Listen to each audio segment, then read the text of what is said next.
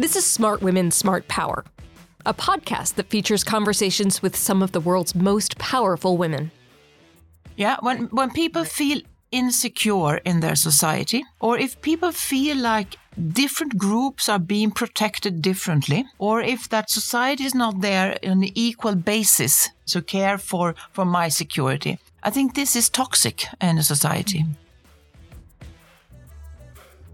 We feature thought leaders at all career levels, where we explore, among other things, the many contributions that women make to the fields of international business, national security, foreign policy, and international development.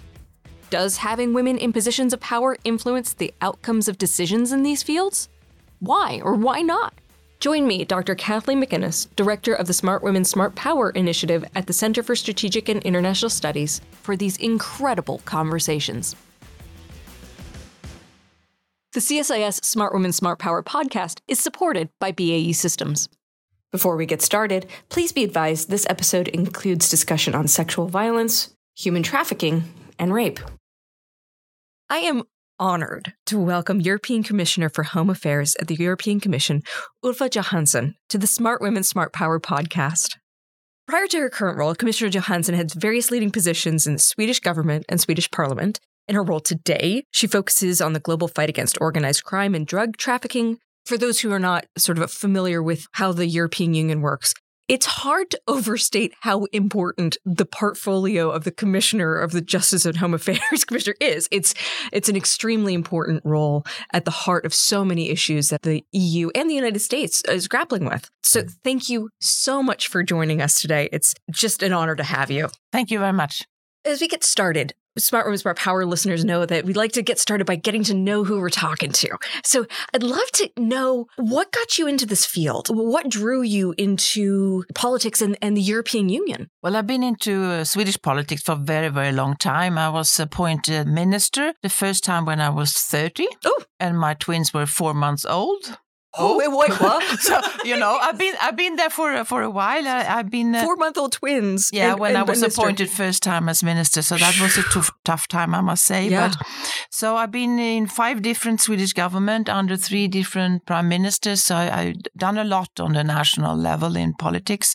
When I had this opportunity to become the EU commissioner, I was really, really grateful for that opportunity. I had a little bit that feeling that been so long time in national politics, it was time to do something else. And then when you shift, what is important on national level is not the same what is important on EU level, because sometimes the competence is not on the EU level.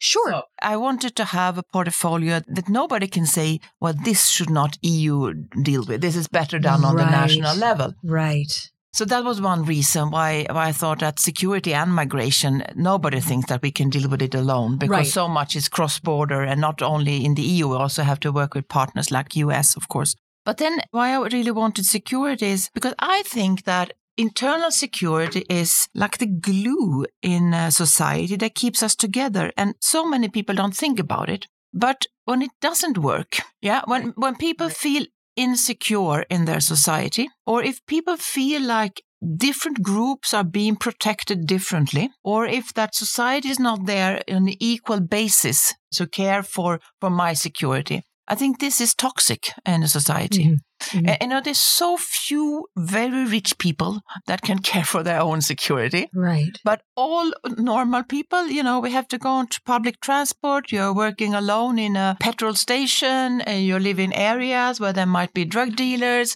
Of course, the risk of terrorist attacks, or the risk of being a victim of domestic violence or rapes. There are so many things. You can't privatize your security. You have to rely on society, that this works. And if you have the feeling that society is not there to protect you, or that if society is dealing, different with different group of women towards men, or different ethnic groups, this is really toxic. Yeah. And we can also see globally, when do people leave their countries, for example, on migration, is when they don't feel secure. It's not immediately when there is the lack of food or things like that, but when you don't feel secure. Or if organized criminal groups are taken over, then people really leave, because this is not where you are. So I thought that this is really an area where politics can make a difference in security. So that's why I really wanted this portfolio. And also that is a clear cross-border area. And I think if it doesn't work on the internal security, then a lot of other things that you can do to foster a good society will not make any sense. Do you find that some of these issues or debates are almost difficult to have in national security or defense circles? Because what I'm thinking of is how, at least in the defense world, we tend to think about defense as military widgets and great power competition and something external. But security is meaning so much more, and it's so much more human-centered. Yes, it's much more human-centered. And I think this is important because sometimes I have the impression that it's like a hierarchy of what kind of crimes are the most important one and other crimes are less important. And that is also gender perspective, where I have this, impression sometimes that terrible crimes that affects mainly women tend to be, of course, everybody says they're horrible, but not really be on the priority where to put the money or the efforts on police and so on. So I think it's important. So as you've taken on the role, what have been your priorities as Commissioner for Justice and Home Affairs? Well, my top priority actually child sexual abuse, because this is an area where I think that we fail massively to protect our children, especially when it comes to the online component. This is going on so massively. And very often the only way to find a child is when the perpetrator posts the rape online. And this is how we rescue children. And Council of Europe estimates that 1 child out of 5 experience sexual violence. And it's so common and it's so hidden. And I also speak with the victims that can see that the worst moments of their lives is ongoing on internet, years afterwards. So they have to relive it. So I think this is an area really where we need to protect. Usually, when you look at how internet companies, for example, works, they're usually better at protecting you from virus than protecting children from being groomed by a perpetrator. So I think this is a little bit of the scale. Of course, it's important to protect us from virus. And that is, of course, I think that is extremely important. But it's not only about protecting me, it's also protecting others, especially the vulnerable ones. So this is one of my priorities. My other priority is the organized crime. We can see that the organized criminal groups, they are being more and more international, more and more professional, more and more violent. They are organized like multinational businesses today, and they are infiltrating the illicit economy. They are using corruption. They are being more and more mafia typed. And this is not only in Europe, unfortunately, it's also in the U.S. and many other areas. And they deal with drugs, they deal with people, they deal with the trafficked weapons. And this is also really a big, big threat towards a well-functioning society and security. Because once organized crime networks can establish rat lines or ways of penetration into societies, there's all kinds of things that can be moved along them. And so it's not just the random drug dealer or drugs problem per se. It becomes so much more massive when you think about all of the implications that organized crime can have. And they can buy people with this money. And this is also where how they can grow their businesses, of course. But it's also a way to destroy trust in society. Those are some very heavy issues with which you're grappling and your team is grappling every day. How do you keep your sanity?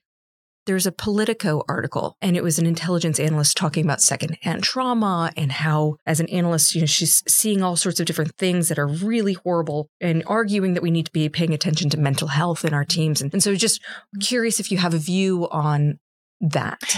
Not for me personally, I should say. Of course, it's a lot of terrible and heavy things to work with, but also I'm 58 years old, I'm pretty old. I've been here for a long time. I have a lot of competence. I have a lot of energy, strength, knowledge. My children are grown up now, and I think really I have also an obligation to use my capacity for others. And now politics is my arena, so others have other arenas. If you have the capacity to do things also for others, I think you're obliged to do it. Then, of course, in different positions in your life or periods in life, or maybe you don't really feel that you have that capacity, but if you feel that you have it, I think you're also obliged to use it. So it's service. I think so. Yeah, a bit. So I mean, of course, I also, complain about too much work and too many late evenings and early mornings and all that. But I also think that it's a privilege. Yes. To have this opportunity. Well, so speaking of having impact and driving forward on an issue, here at Smart Women, Smart Power, we interrogate a decision or an issue that our guests wants to talk about and the role that gender played in the decision or its outcome, if at all. And so, Commissioner Johansson, the decision you wanted to talk about today is your role in fighting the trafficking of women from Ukraine, and which is aided by leading women in law enforcement and other organizations. So maybe we start with what the EU is doing with Ukraine generally, and then we can drill down into what specifically is being done with trafficking of women. So when Putin invaded Ukraine on the 24th of February, we got the news early in the morning, at least I got the news early in the morning. Of course, I was afraid. And then I realized very quickly that now a lot of people gonna flee Ukraine. So we had to immediately set up extraordinary council meetings. And I went to all the external borders towards Ukraine to meet with the people, the border guards, all the volunteers that were there, but also seeing, these queues of women and children. And they were frozen, they were tired, they were scared. You can see that they put their bags together very quickly, and they were so grateful with all the volunteers that welcomed them, all the civil society, all people that opened their homes. So it was really a big moment. And then I realized two things. First, I remember the refugee crisis we had in Europe in 2015, where we also have millions of Syrians mainly that came, and where Europe failed actually to act united to support the refugees. And I remember that very, very strongly. So I said to myself, this time we will not fail. So we have an old legislation, it's 20 years old, that should have been used in 2015, but was not. It's called the Temporary Protection Directive. So then I thought we need to activate this. That means that everybody that enters into the EU from Ukraine could have immediate protection, immediate right to school, housing, labor market on an equal footing in all 27 member states. So that was one of my top priorities to get it through. And I managed. I managed to get a unanimous decision with all 27 within a week. That's extraordinary. Yeah, that was extraordinary. So that means that, we had more than 12 million people arriving from Ukraine. Many of them have gone back. So we have now around 4.5 million remaining that all have the same kind of protection. It's quite much, 4.5 million. And also we have 700,000 children in schools. Member states have to set up this very quickly. The other thing was, when you saw all these women and children, and then you saw all the cars holding up signs, I can take one adult, I can take 2 adults and 2 children. It was heartwarming to see, but I also realized how easy it will be for a perpetrator to pick up a woman and 2 children, for example, bring her home, and they say, of course, you can stay here and I will care for your children, but of course you need to pay, and I will bring the customers. I just could see that in front of me, how easy it will be among all these millions arriving. Mm-hmm. And war is a disaster for people, but it's an opportunity for criminals. Yes. Yeah? And then I already know that trafficking was already before the war a huge problem and a huge, terrible crime that we have in the European Union, where mainly women and girls are being trafficked, and mainly for sexual purposes. We had one case where young women were trafficked from one member state to another for sexual purposes, and the trafficker actually tattooed them to say that they belong to him.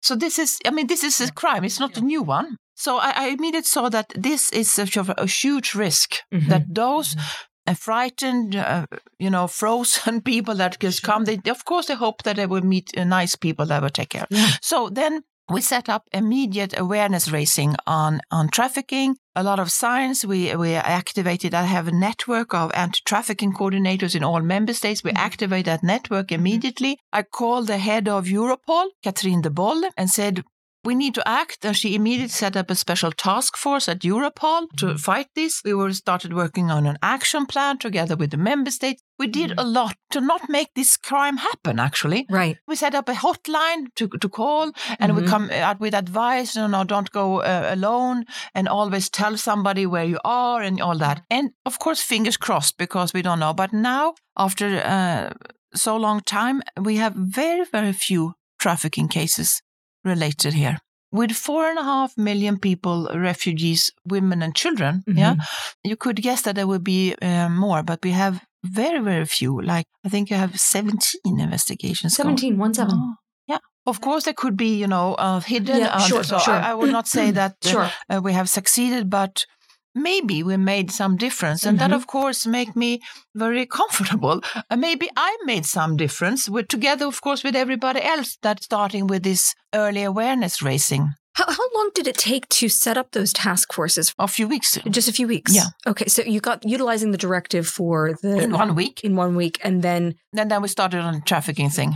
Yeah. Amazing. And was there any internal pushback on that? No? Or everybody's sort of like, oh yeah, this is pretty obvious. Yes, it was. Yeah. But of course there could be a male commissioner as well. But I think it's maybe it's a little bit easier to imagine what could happen when you are in this vulnerable situation. And when I called the head of Europol, the executive director, she's also a woman, and it was very easy to convince her to say that this is now we need to act, and we need to act quickly. So, of course, it could have been men as well. I would not say that, but I think it's important to realize that there are terrible crimes that sometimes are a little bit hidden because women are the main victims.